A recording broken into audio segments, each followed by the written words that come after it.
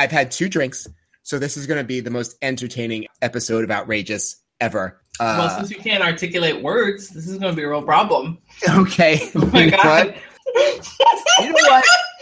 Me, on my tipsiest day, is most people on their most sober. So I'm fine.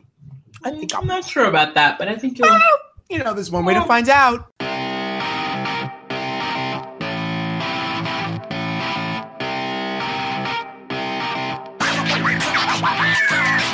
Hi, welcome to Outrageous, our bi-weekly podcast where we talk about race, media, culture, politics, and everything in between. My name is Chris. I'm in New York City, and I'm joined by my very best friend, Trisha in LA. Hello! Hi, you need to calm down with the mic. You're like... It's comfortably away from me. I lean in, but I don't need to. Trisha, we have not spoken in forever. How are you? I'm good. I just came back from a conference In where? in Vegas. And every time I go to Vegas... In Vegas. I like that. I like the tone shift. Every time I'm in Vegas, I look around and I think to myself, why is this a popular place? Because I'm done with Vegas in a day. You don't know why it's a popular place? I don't know. I don't know why it resonates with people. I mean, is it the buffets, the $42 all-you-can-eat extravaganza shows? I guess maybe. You know, I didn't get it. I didn't get it when we were. Remember when we were there a couple of years ago? Yeah, I remember.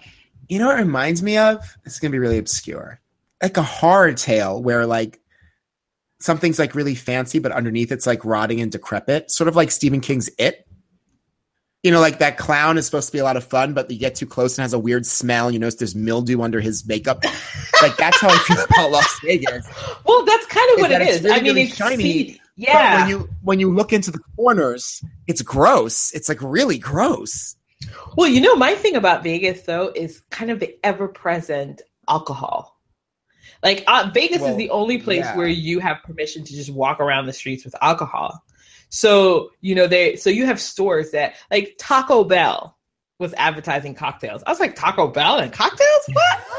So it was just that kind of experience. Like, and then there's this ad that was around constantly. I mean, I saw it everywhere. It was like buy 2 drinks, get a shot for free. What a weird experience this thing is. You know what I mean? It's a town filled with all the things that people tell you not to do, which is casually drinking throughout the day as you move through the streets and gambling like crazy. I went to a conference in Atlantic City recently, that's full gross. Like that's full. Yeah, it's not as appealing. Glory.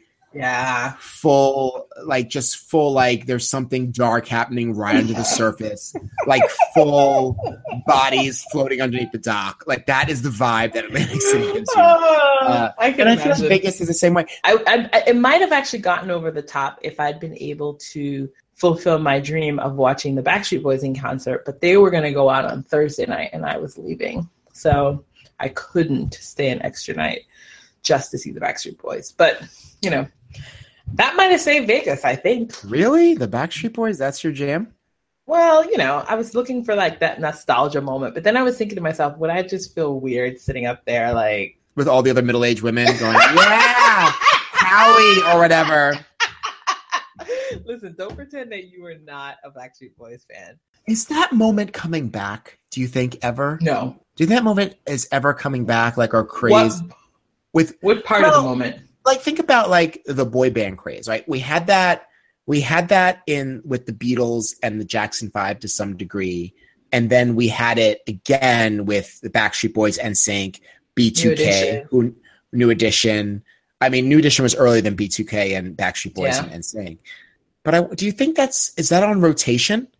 I can't. You know what? I mean, I guess. We did it in the 60s. We did it in the 90s. Are we doing it now? You think it's coming back? Have adolescent girls changed? I don't know. I'm assuming that won't go away. I mean, there are kids that get excited about. I mean, didn't we have a little bit of it with Justin Bieber? Not with a band, but with a person. So I'm assuming there's still room for that. It just feels like that formula is so obvious now. I mean, I just don't know it's never stopped them before. The obviousness of it. This is the question. I mean, teenagers are just far savvier now with their technology consumption. So I just don't know. But you know what? Aren't they still the rage in sort of Asian countries? Like, well, K-pop. Yeah. So K-pop, and that continues to resonate. So I guess I can't see why it wouldn't. Let us keep going. So right now we are being joined by our very best friend, Jessica, who is a writer and just enjoys her life in Los Angeles. Jessica, welcome to Outrageous. Oh, thank you, guys. I'm so happy to be here. We asked Jessica on because, one, we want to get more guest hosts on. And two, Jessica knows a lot about entertainment. So that's what we're going to be talking about today. But Jessica, before you joined us, Trish and I were talking about Vegas. So how do you weigh in on Vegas? Love it? Hate it? Hate it. No reason. There's no reason. Even when I've gone, I'll go with the idea like, oh, maybe I'll see a show or maybe I'll hang by the pool. And then I'm there and I'm just depressed the entire It's gross, right? It's gross. It is. It's gross. Humanity sucks. Like you're just watching people like plug their money away. You know that like grandma is losing the house. It just makes me sad. I'm against. I'm a con. I'm a con on Vegas. You're against Vegas. Well, I think we agree. Good. I think we agree. Vegas is gross. No one go. That's my anti-recommendation. Vegas. You know what's so sad about it though? Its magic has not worked on us. Like that's, you know what I mean? Like I said in the earlier segment, I think the magic works if you're from Utah, South Dakota, New Mexico, Arizona, all those places around there. Mm-hmm. I mean, coming from New York and LA, I like the glitz of Las Vegas. We can we have real glitz where we live, like actual glitz. Yeah, and Vegas is trying to like be fake glitz, and I miss it immediately. It feels very manufactured to me. I don't like that manufactured experience. I prefer to sort of experience something on my own, and I don't like this sort of curated experience. Okay, you're going to go to, see, I don't know, Excalibur or something, right? And you're going to have this faux Middle Ages. I don't even know what's supposed to be. I don't get it. I guess maybe that's the other part. It's like, I'm looking at that's also like so horrible. the sort of touristical whiplash that happens. Like, look over there, Dancing Waters. Now look over here, the Statue of Liberty. Now look over here, a beautiful black pyramid. Now look over here, titties. Like, it's just... Can we just talk? Why is there a roller coaster on top of New York, New York? I think it's an attempt to create like a Coney Island experience, right? That's a little bit. No idea. I feel like Vegas keeps trying these different marketing tools, right? Yeah. And I think the 90s was the, Vegas is for the family. And then about 10 years ago, there was that foodie revolution where they were all getting celebrity chefs in. So I do feel like every 10 years they try some sort of new marketing thing that's just not sticking. So and it piles on top. I think the new one now is like, it's for sluts. What happens in Vegas stays in Vegas. Yeah. So now they're like, fuck families. Except no one told the families. No one told the families, so they still come. Do you know what I mean? So you've got like family vacation, and then they're still selling you on the what happens in Vegas. Stays in Vegas. They like show up, get complimentary STDs at the airport. Oh, brutal. Just herpes. Stop it! No. I'm just saying. I mean, that's better than what happens on United flights now. Okay. Anyway. Brutal. Let's brutal. So we've been on a break. I just want to acknowledge that a lot has happened in the world. Like, United Airlines is full on Fight Club now. Trump continues to be nonstop. Absolutely insane. Dropping bombs. Now dropping bombs. The mother of all bombs.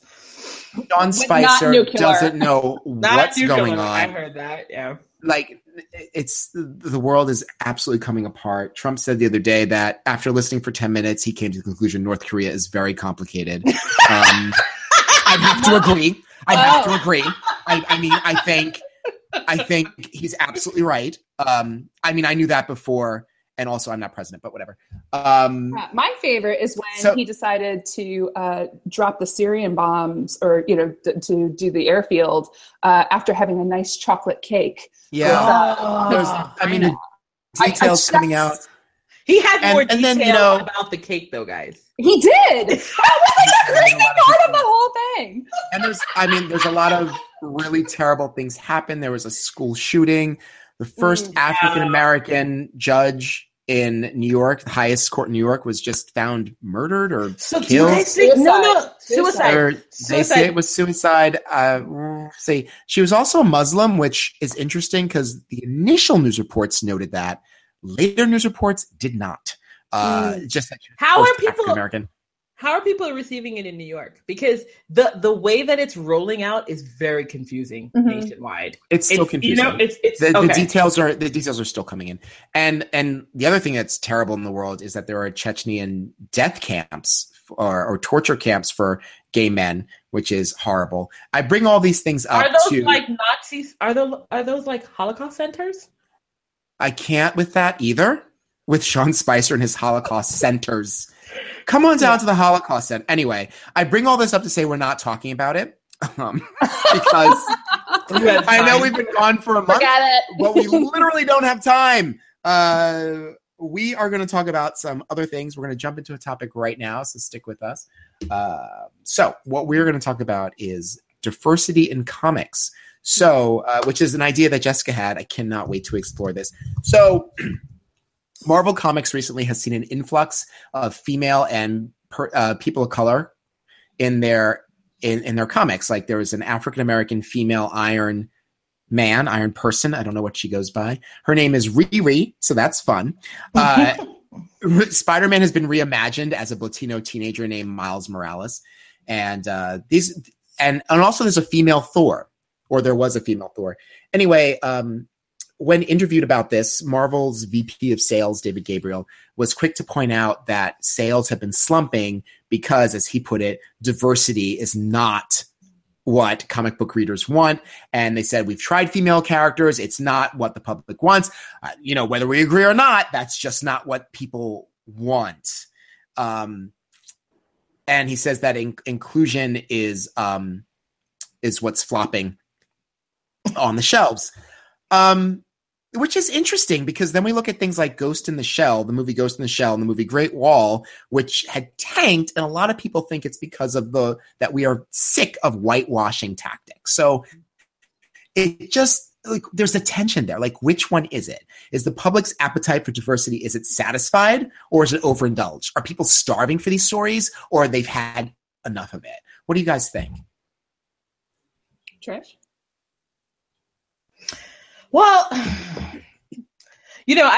I went and I took a look at the Fuller interview, which, by the way, if you go back to the interview now with Gabriel, it's annotated now. It's that, yeah. Clarified. Yeah, he clarified. Please come back to fix what he said. But go on. He's clarified. But, I'm not necessarily a massive comic book follower, but it seems to me, though, that larger trends were at play beyond diversity. Like in terms of story construction, the fact that people felt like there wasn't anything engaging happening in comics in general, besides diversity, just in terms of plot. And I think also the way that the characters were developing both in the comics as well as how they sort of translated on screen. So it seemed like people felt like that was the place for us to explore what was going wrong. And then he also admitted, which is so strange, he admitted in the context of that interview that the cultural landscape had changed. Like, I guess they were expecting to make a ton of money in November, but people didn't feel like spending money after the elections because I guess they were exhausted. Yeah. Do you know what I mean? I didn't yeah. It wasn't even, they were saying it was October coming into November. So it was that fourth quarter, but that's exactly when that election happened. Yeah. And I do think that there was, in general, just the economic engine of the United States at that period of time, nobody was spending money. That was a big thing. I don't know if you guys remember that, but they said that people were so anxious that we just weren't spending. So that's not shocking. I also didn't find it shocking that suddenly there was this question. And I don't know if you guys dug a little deeper in that link that I had sent you, but there was a part 1 and a part 2. I don't know if you guys had seen it, but this came out during, that whole statement was based on a clarification of something that had been said at this conference that they were having with 14 distributors, retailers, and the sort of independent markets that Diamond Comics, which is a comic distributor, is sort of the wholesaler to. So they were talking to private comic book sellers.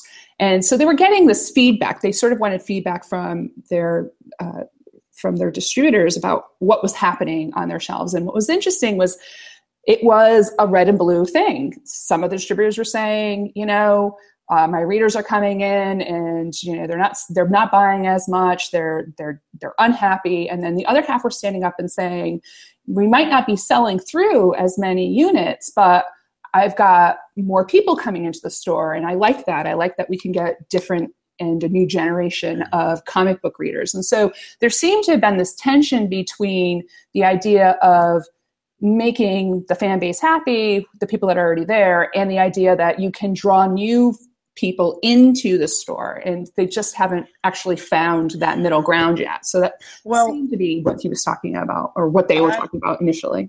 I was a comic book reader for over 3 decades, right? I read Marvel, I read DC.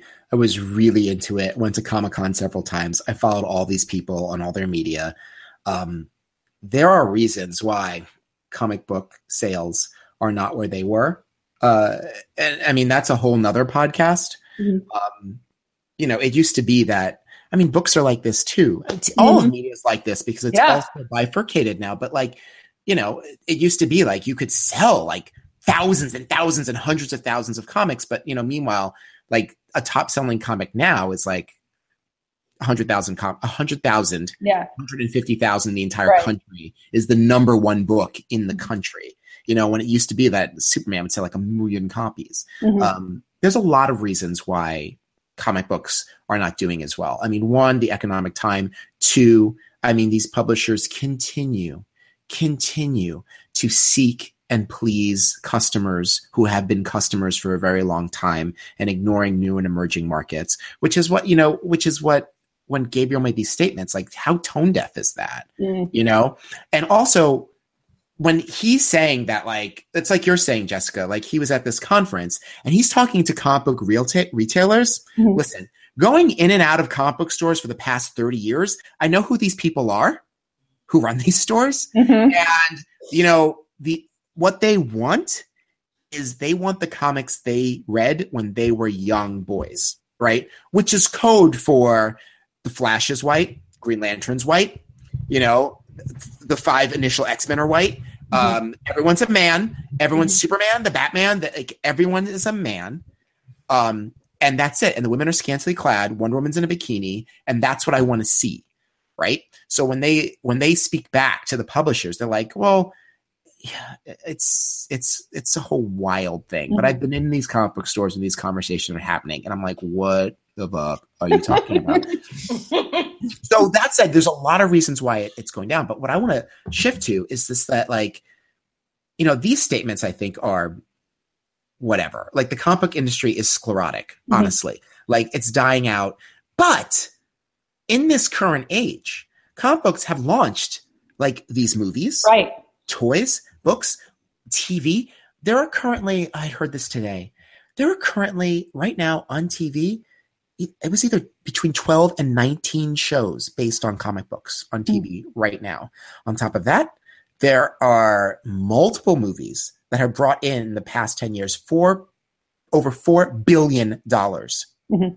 So like the industry is important. So I'm just trying to understand the tension between like them saying like we have too much diversity in comics, yet, like I said, we are targeting movies that don't have people of color at all and tearing them down at the box office. Mm-hmm. So which one is it? Where do you see that, Jessica? Yeah, I think that's interesting because I really hadn't looked too much into Ghost in the Shell. I had heard about the the kerfuffle around it, and I didn't really know anything about it other than it had been a graphic novel that had been made into a movie. And so at first my thought was, well, is this one of those things where people are wedded to the first thing, right? Like Ghostbusters, right? Ghostbusters is only men. Like it can't be anything else. It can only be men, and you are ruining my childhood.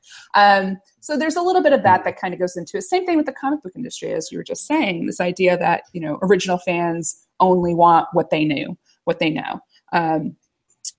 then what I thought was really interesting about the Ghost in the Shell, which is a completely different thing than the Great Wall, was that, Paramount, I don't know what they were thinking, honestly. It did feel like they were just trying to take this idea. I was reading an article that kind of said, if they'd put it in LA, maybe it wouldn't have been a problem. If they had, not gotten Rupert Sanders, who was the director on it, maybe it wouldn't have been a problem. Maybe if they hadn't got a white guy to write the actual screenplay, maybe it wouldn't have been a problem. But they were so trying to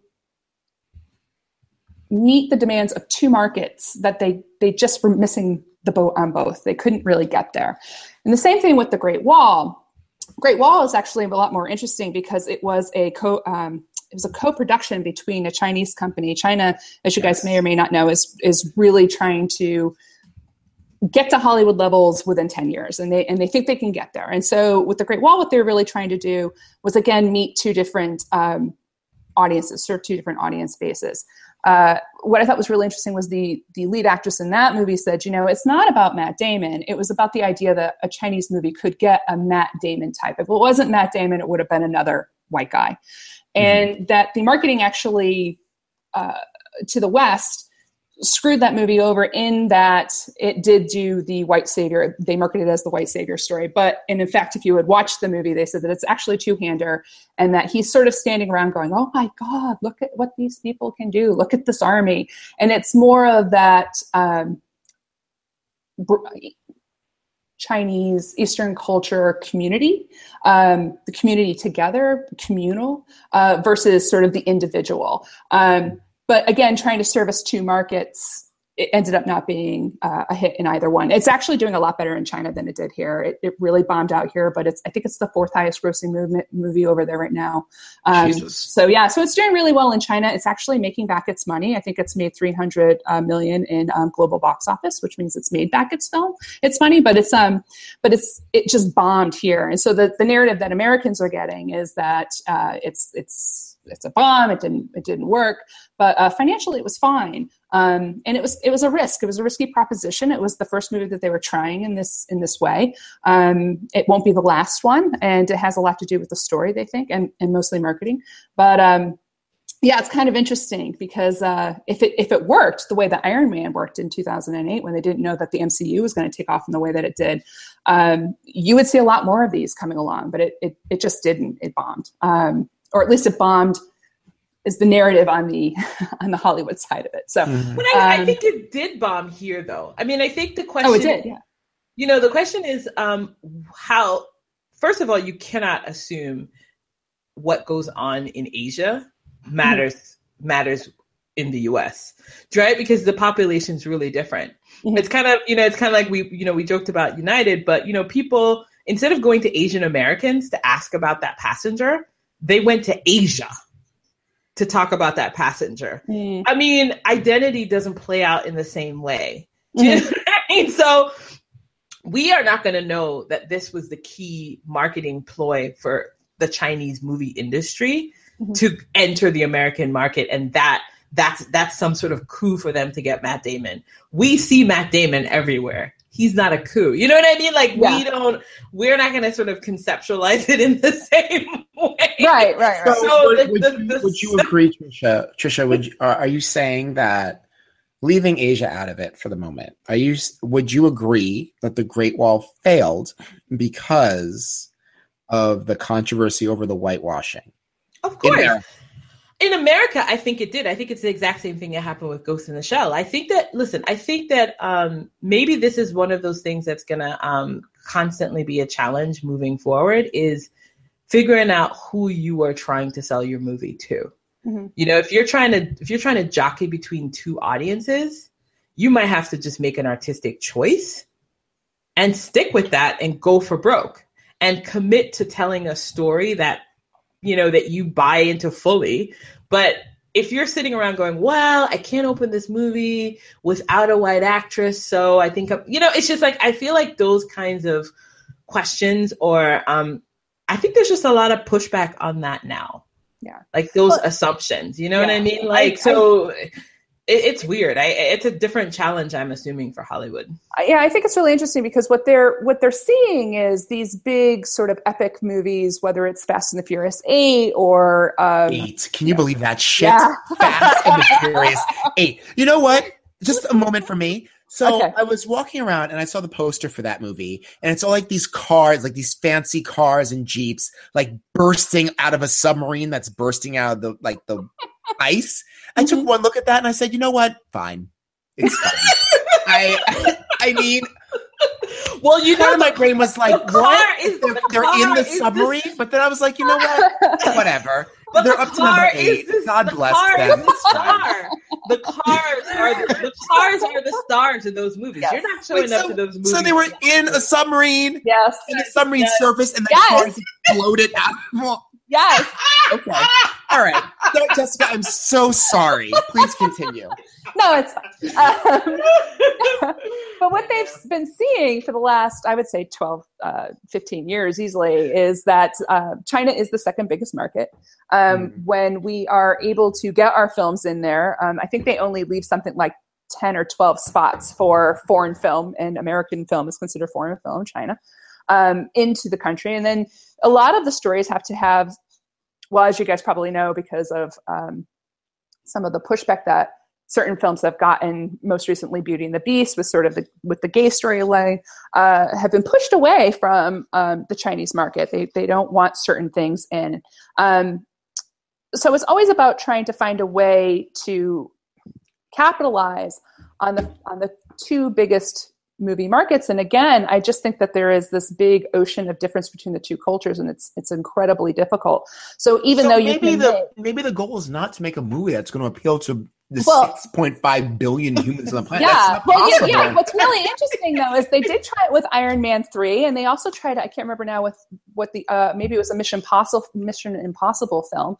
They did try to do the same thing with both those, and it didn't work because the Chinese were very particular about the scripts and what they could and could not do, and there always has to be some sort of propaganda piece included. And of course, those franchises weren't going to go there. So something like The Great Wall, which is an original IP, intellectual property, they can mold that story to fit the demands of the Chinese government and what they'll allow in their movies. But it doesn't translate. But you know what? That's what I'm like. You're going to mold a film to fit the Chinese government. Who says that's going to resonate with the American audience? You know what I mean? Well, and I'll go so far to say American audiences don't like foreign films. So it's really difficult if you're going to try to. You're not going too far to say that. I think that's pretty much established. If it doesn't appeal to us first, You know what upsets me about the whole thing is just that the sort of, yet again, like, the centering and acceptance of white supremacy. Just the idea that we can make a movie that's going to appeal to Americans and Chinese. And not Chinese Americans, but the Chinese. Like a completely different culture, completely different history on the other side of the planet.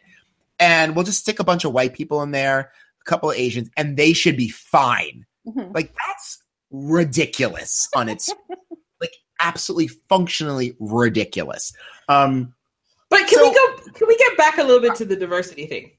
Sure. Yes. I was just going to, you're doing diversity. My job. Sorry. Yeah. But well, because what I was wondering, and this sounds really odd because obviously these are art. This is a work of art, right? There's economies that are triple X, right? I don't know. Honey, fucking cars bursting out of a submarine, bursting out of ice. Magic Mike 2. I don't know. There's a lot. So you better start qualifying immediately. Yeah, what is art? I mean, on some level, though, where's the role for someone having just vision? Like a vision of because essentially what it seems to me is like we're basically lobbying for kind of like paint by numbers movies, right? Or paint by numbers comics. Like which is strange to me because I would assume that isn't comics and the world of comics, wasn't that sort of like a gateway for people to sort of activate their own imaginations and craft these narratives that maybe couldn't live anywhere else? So it's sort of strange. You're being very generous. Am I being generous? I mean, it's strange to want. Media is about like communicating culture and ideas. I mean, I think you're being very generous about that. And I think the artists behind it may have felt that way individually, but I think the industry itself is very much about putting an idea of the world out there, reflecting whatever the creators think or the writers think. I don't want to derail your point, but the reason why I'm raising this is because if you think about comics and you think about fanboys and if you think about and fangirls, what resonated with them was this kind of I think Jess and I went to WonderCon, and I was just wondering. We were walking around, and I just looked at Jess, and I was like, "Man, this is play. Mm-hmm. This was play made into a money-making venture, right?" And so, if you think about even sort of the roots of comics and play, right? And yes, maybe you're obviously extrapolating and talking about the world in a very specific way, but this idea then that you should be pushing back on constructing stories that actually take in the imaginations of a young Asian person or the imagination of a young Black person or a Latina person or any of that. It just seems like such a bizarre place for comics to go. I didn't think that was their genesis, right? Wasn't their genesis like the notion of like crafting uncharted territory, even for them? Again, you're being super generous. Like, do you understand? Like the genesis of comics was like, vis-a-vis like diversity, like talking about diversity, like it was all white people all of the time. And when Black people were actually in there, they were highly. But I'm talking about it for the white person. For the white person, it was a creative endeavor and an escape for them, right? So sure. why wouldn't that be allowed for crafters and shapers of today? Why wouldn't that same freedom to sort of craft this universe that is magical and strange and different and nuanced and all, why wouldn't that be allowed for the... It's still allowed, but okay. Writer? We're talking about publishers like Marvel and DC, right? Mm-hmm. So this is true, but like I heard recently that was it Marvel? They wanted to introduce like a Black character, and there were an entire email string that was made public about how editorial was like, yeah, love the character. Can you the shade of her skin just needs to be a tone lighter, just a tone, just a little lighter. So like, instead of like a chocolate, we need like a rich earth color, perhaps, whatever. Like a matter of tone. Meanwhile, fucking Apocalypse is blue and purple. Nightcrawler is like indigo. You know what? Colossus is made of motherfucking metal, right? So like, that's fine. But to your point, Trisha, is that like, yeah, it's about fantasy, it's about escapism, but even in service to those goals, there's a world vision being put out there. Mm-hmm. And what's happening now is that I think young people, you want to see yourself in the media you're consuming. And before, in the 40s, 50s, and 60s, when comics, a little earlier than that, when comics were at their heyday, everyone was consuming it, and it was perfectly acceptable that girls, that non-white people were consuming it, and it was seen as like, that's fine, because that's the fantasy, right? The fantasy is that all white people are flying around with impossible powers all the time. That's just not going to do it anymore. And I think when it comes to the comic book industry, that's something that they are resisting, because that's it's a very conservative industry. Mm-hmm. Like I said, like it's people who are older than me, people in their 50s and 60s who are remembering the heyday of comics, the Silver Age, as it's called, in the 70s.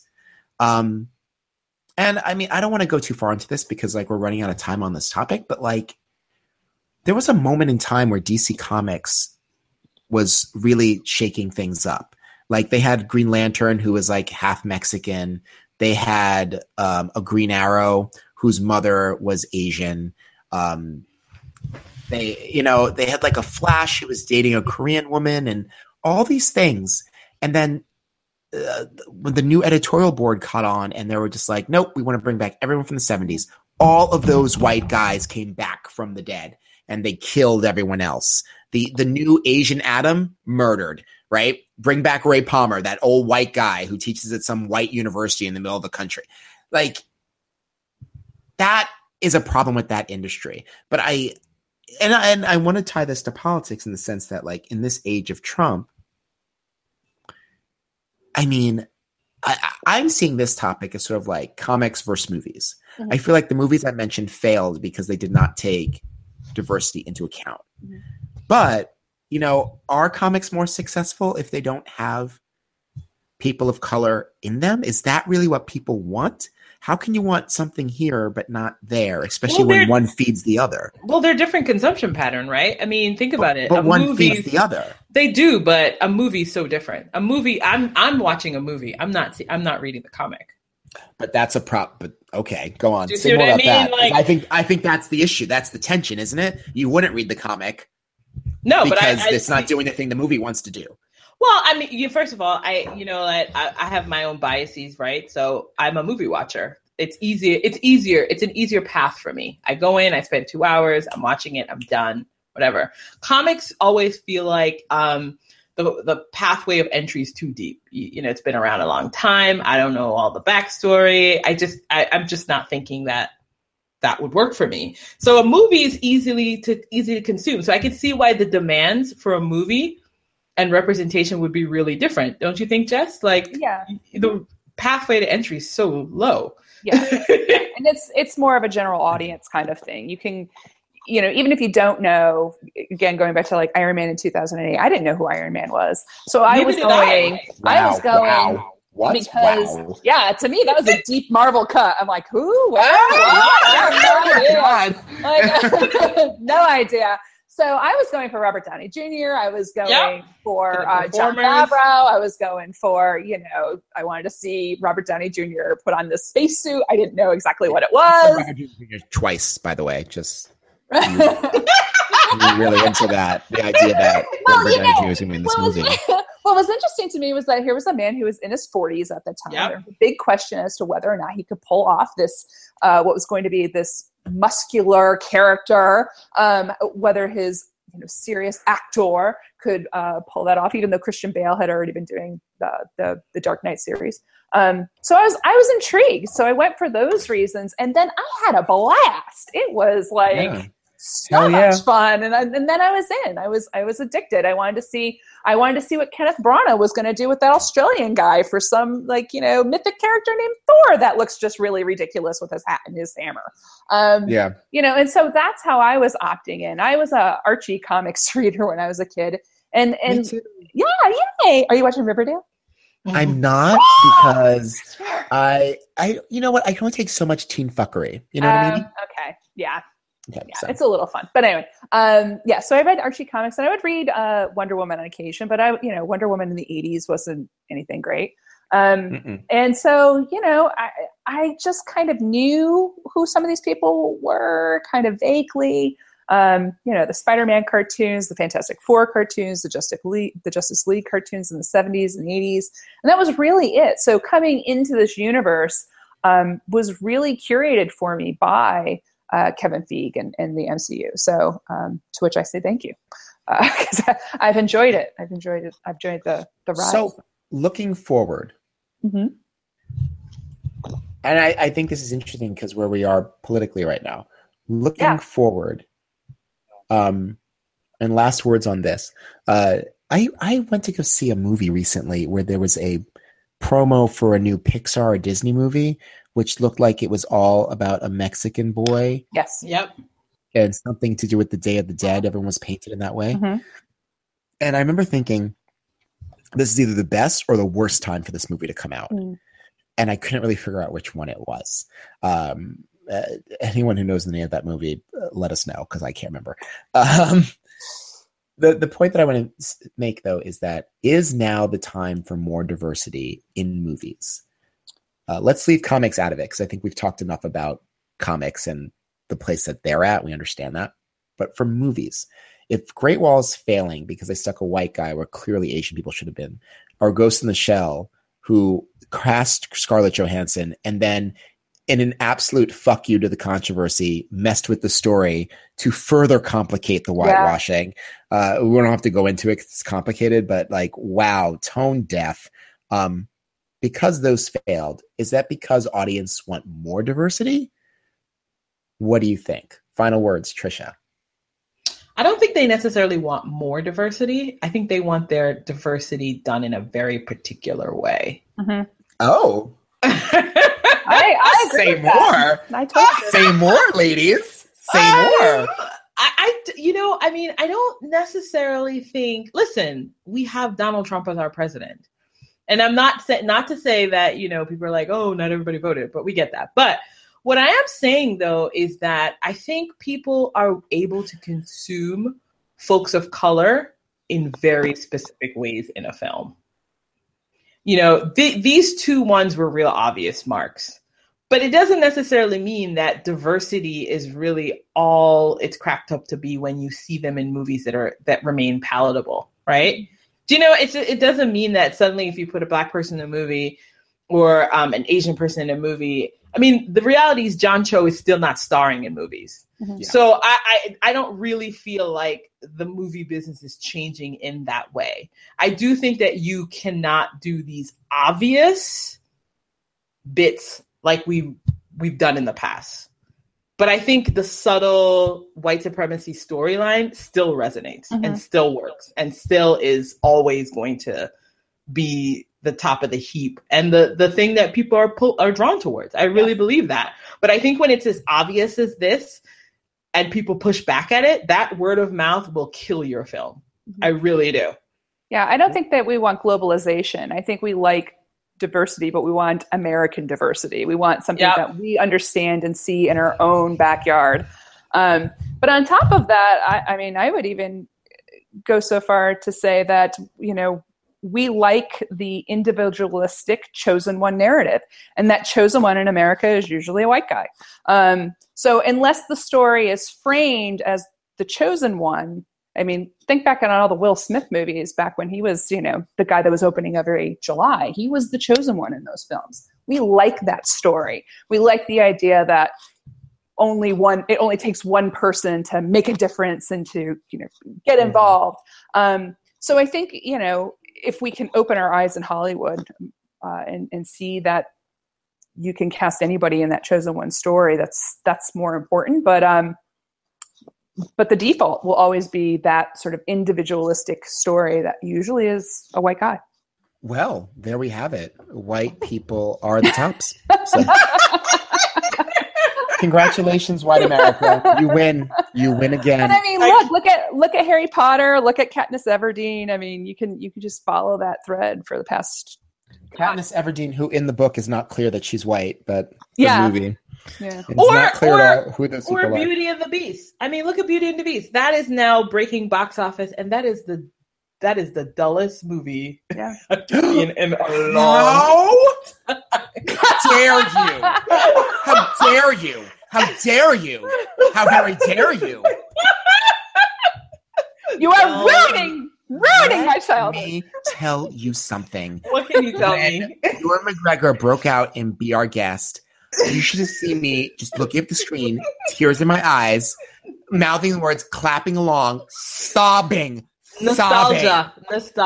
You were experiencing nostalgia. I am completely aware of every single string they were pulling. Yeah. But you know what? Honestly, I tell people, like, was it a good movie? I said, if the animated movie has any imprint in your soul, you're gonna love this. If it's not a flashbulb thing for you, then I mean, other than Kevin Kline, who was amazing, there's not a lot going on in there. No. But I was like, if you back in '93 saw that film and you were like, oh my God, you are gonna love the hell out of this live version. So is the rest of the world. I'm surprised it's working with young people. Oh, I think it's working with young people because young people. I guess. Yeah, it's the same drivel. It's working with young people also because first and foremost, they were reared on Harry Potter. So many people are keying in on the lead actress. They love her. I thought she was a waste of space. I just don't think she was good. And the whole time I was like, I know someone's a better singer. She did. We saw this together, and Jess and I leaned over, and we both looked at each other and go, stronger singers. Yeah. Do you know what I mean? Stronger singers and performers would have just really brought that movie to the next level. But you know what's so funny? I don't think it would have made it more successful. I actually think the mediocrity of it is why it works. Yes. Like, I think, yes. You know what I mean? Because it's without a doubt. Do you know what I mean? Because if you had somebody who was a more extraordinary singer, that might have drawn your attention to other elements. But when you have something that's just sort of flat, it's like safety. It's like safety. The appeal of that movie was that they were going to tell you the story of Beauty and the Beast, which you already knew. This reminded me a lot of strangely enough, the very first Harry Potter movie. Yes. Was that Christopher Columbus? Chris Columbus who did that movie? Yes. And Chris Columbus does movies like Chris Columbus was so careful to shoot that movie page by page of the book, right? That only if you love the book could you enjoy that movie, right? I had read the book, so I was like, oh my God, that's just how I pictured it. Oh my God, that's exactly what it looks like. Oh my God, look at this. You know? Because when you make a movie like that, like you're appealing to that main audience, which is why Beauty and the Beast I thought was great. Yeah. If you take Beauty and the Beast as a movie, if you take it as Beauty and the Beast, I give it 5 stars. If you take it as a movie, I give it 3. Yeah, true. I give it 3, and I give it to that because I thought Kevin Kline's performance he did something different with that character and that whole storyline, and his emotional arc was important to me for the film. Mm-hmm. The love story I knew was coming, and I expected it, but I didn't expect to have those feelings about the father. And I thought he was great. That's what gives him the whole star. And the candlestick guy. Is that Ewan McGregor? Ewan McGregor. He was great. He was fabulous. I mean, Kevin Kline and Ewan McGregor were in a different movie. They were in the movie that I had in my mind. And Josh Gad. I think Josh Gad was in the and Audra. Audra was like Audra McDonald.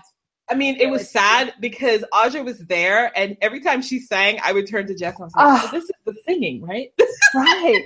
And I was devastated when she started singing the end song, and then they made Emma Thompson sing it because Lansbury, Mrs. Potts sang it, and I was like, no! I thought that was sweet though when she had the coda. I thought that was sweet when she took over because it was quite. Audra could not have delivered that.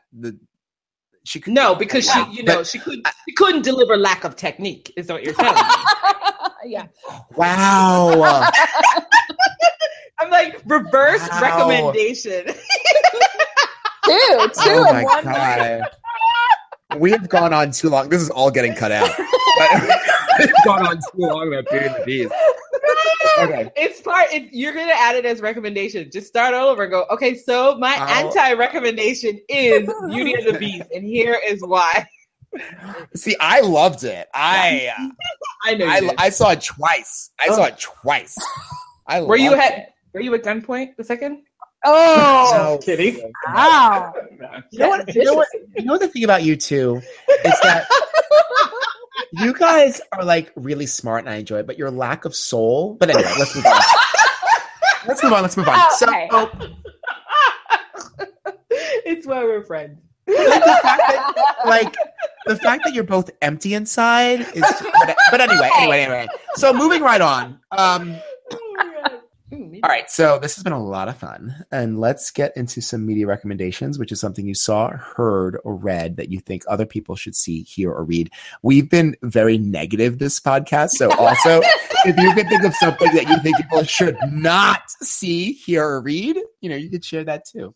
So, Jessica, you're our guest. Why don't you start first? I'm going to be positive, Chris. Okay. I've been watching The Great War on PBS, which is part of American Masterpiece, I think.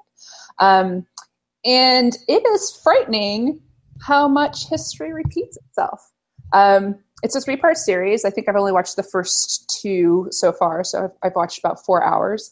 America is just entering the war now. But it's really well crafted. And if anybody likes any of those Ken Burns documentaries that get played often on PBS, this is very much in that vein, and I highly recommend it. Okay. Trisha? That sounds good. So my sister and I have been enjoying a television show, and I know he's been having a very bad week, John Ridley. Oh dear. However, I don't like black women. He screams into the nearest journalist he can find. I don't write black in my shit. Like, okay, we didn't ask you any questions. Like, we I know. aren't even supposed to be here today, but if that's what you want us to report, we're in. The long and short of that is I will not be watching Gorilla. However, right. I am watching American Crime, and I'm enjoying it immensely. I really am loving it. And my sister and I, like, we have dates, we sit down, we watch this thing, and it's just a really lovely show. It's on ABC. It is written and produced by John Ridley, so it might be the only thing you might be able to consume from him lately. But I think but I would lobby for consuming it because Regina King is amazing in it, as always. And so is Lily Taylor. Lily Taylor is very good. She's solid. She shows up. She always shows up. That's a really good show. It's a bit of a meditation on people who are trapped in work spaces. Let's just call it that. Okay. Yeah, it's cool. good. Are you going to be recommending Beauty and the Beast? No.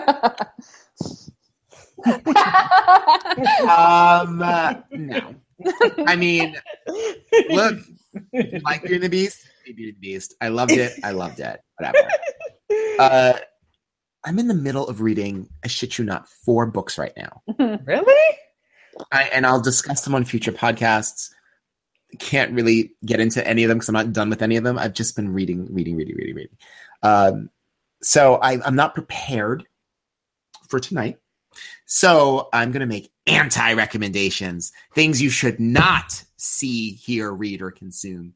I have so many, but I mean, this is like really local inside pool, but Anastasia on Broadway opened recently. And I just want to say, I'm a gentleman of a certain age. I know, I'm aware. I don't understand it, but I'm aware that movie, which was not a Disney movie, that movie has some sort of like touch point for people younger than me.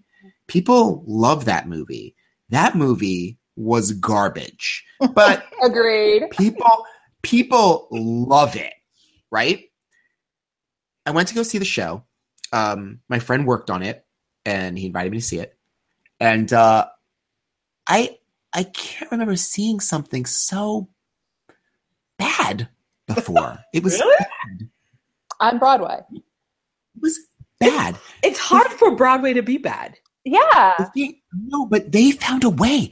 And, and my friend said, like, they're sold out through May. Because I would have left if the tickets weren't free. Like, halfway through, I was like, no.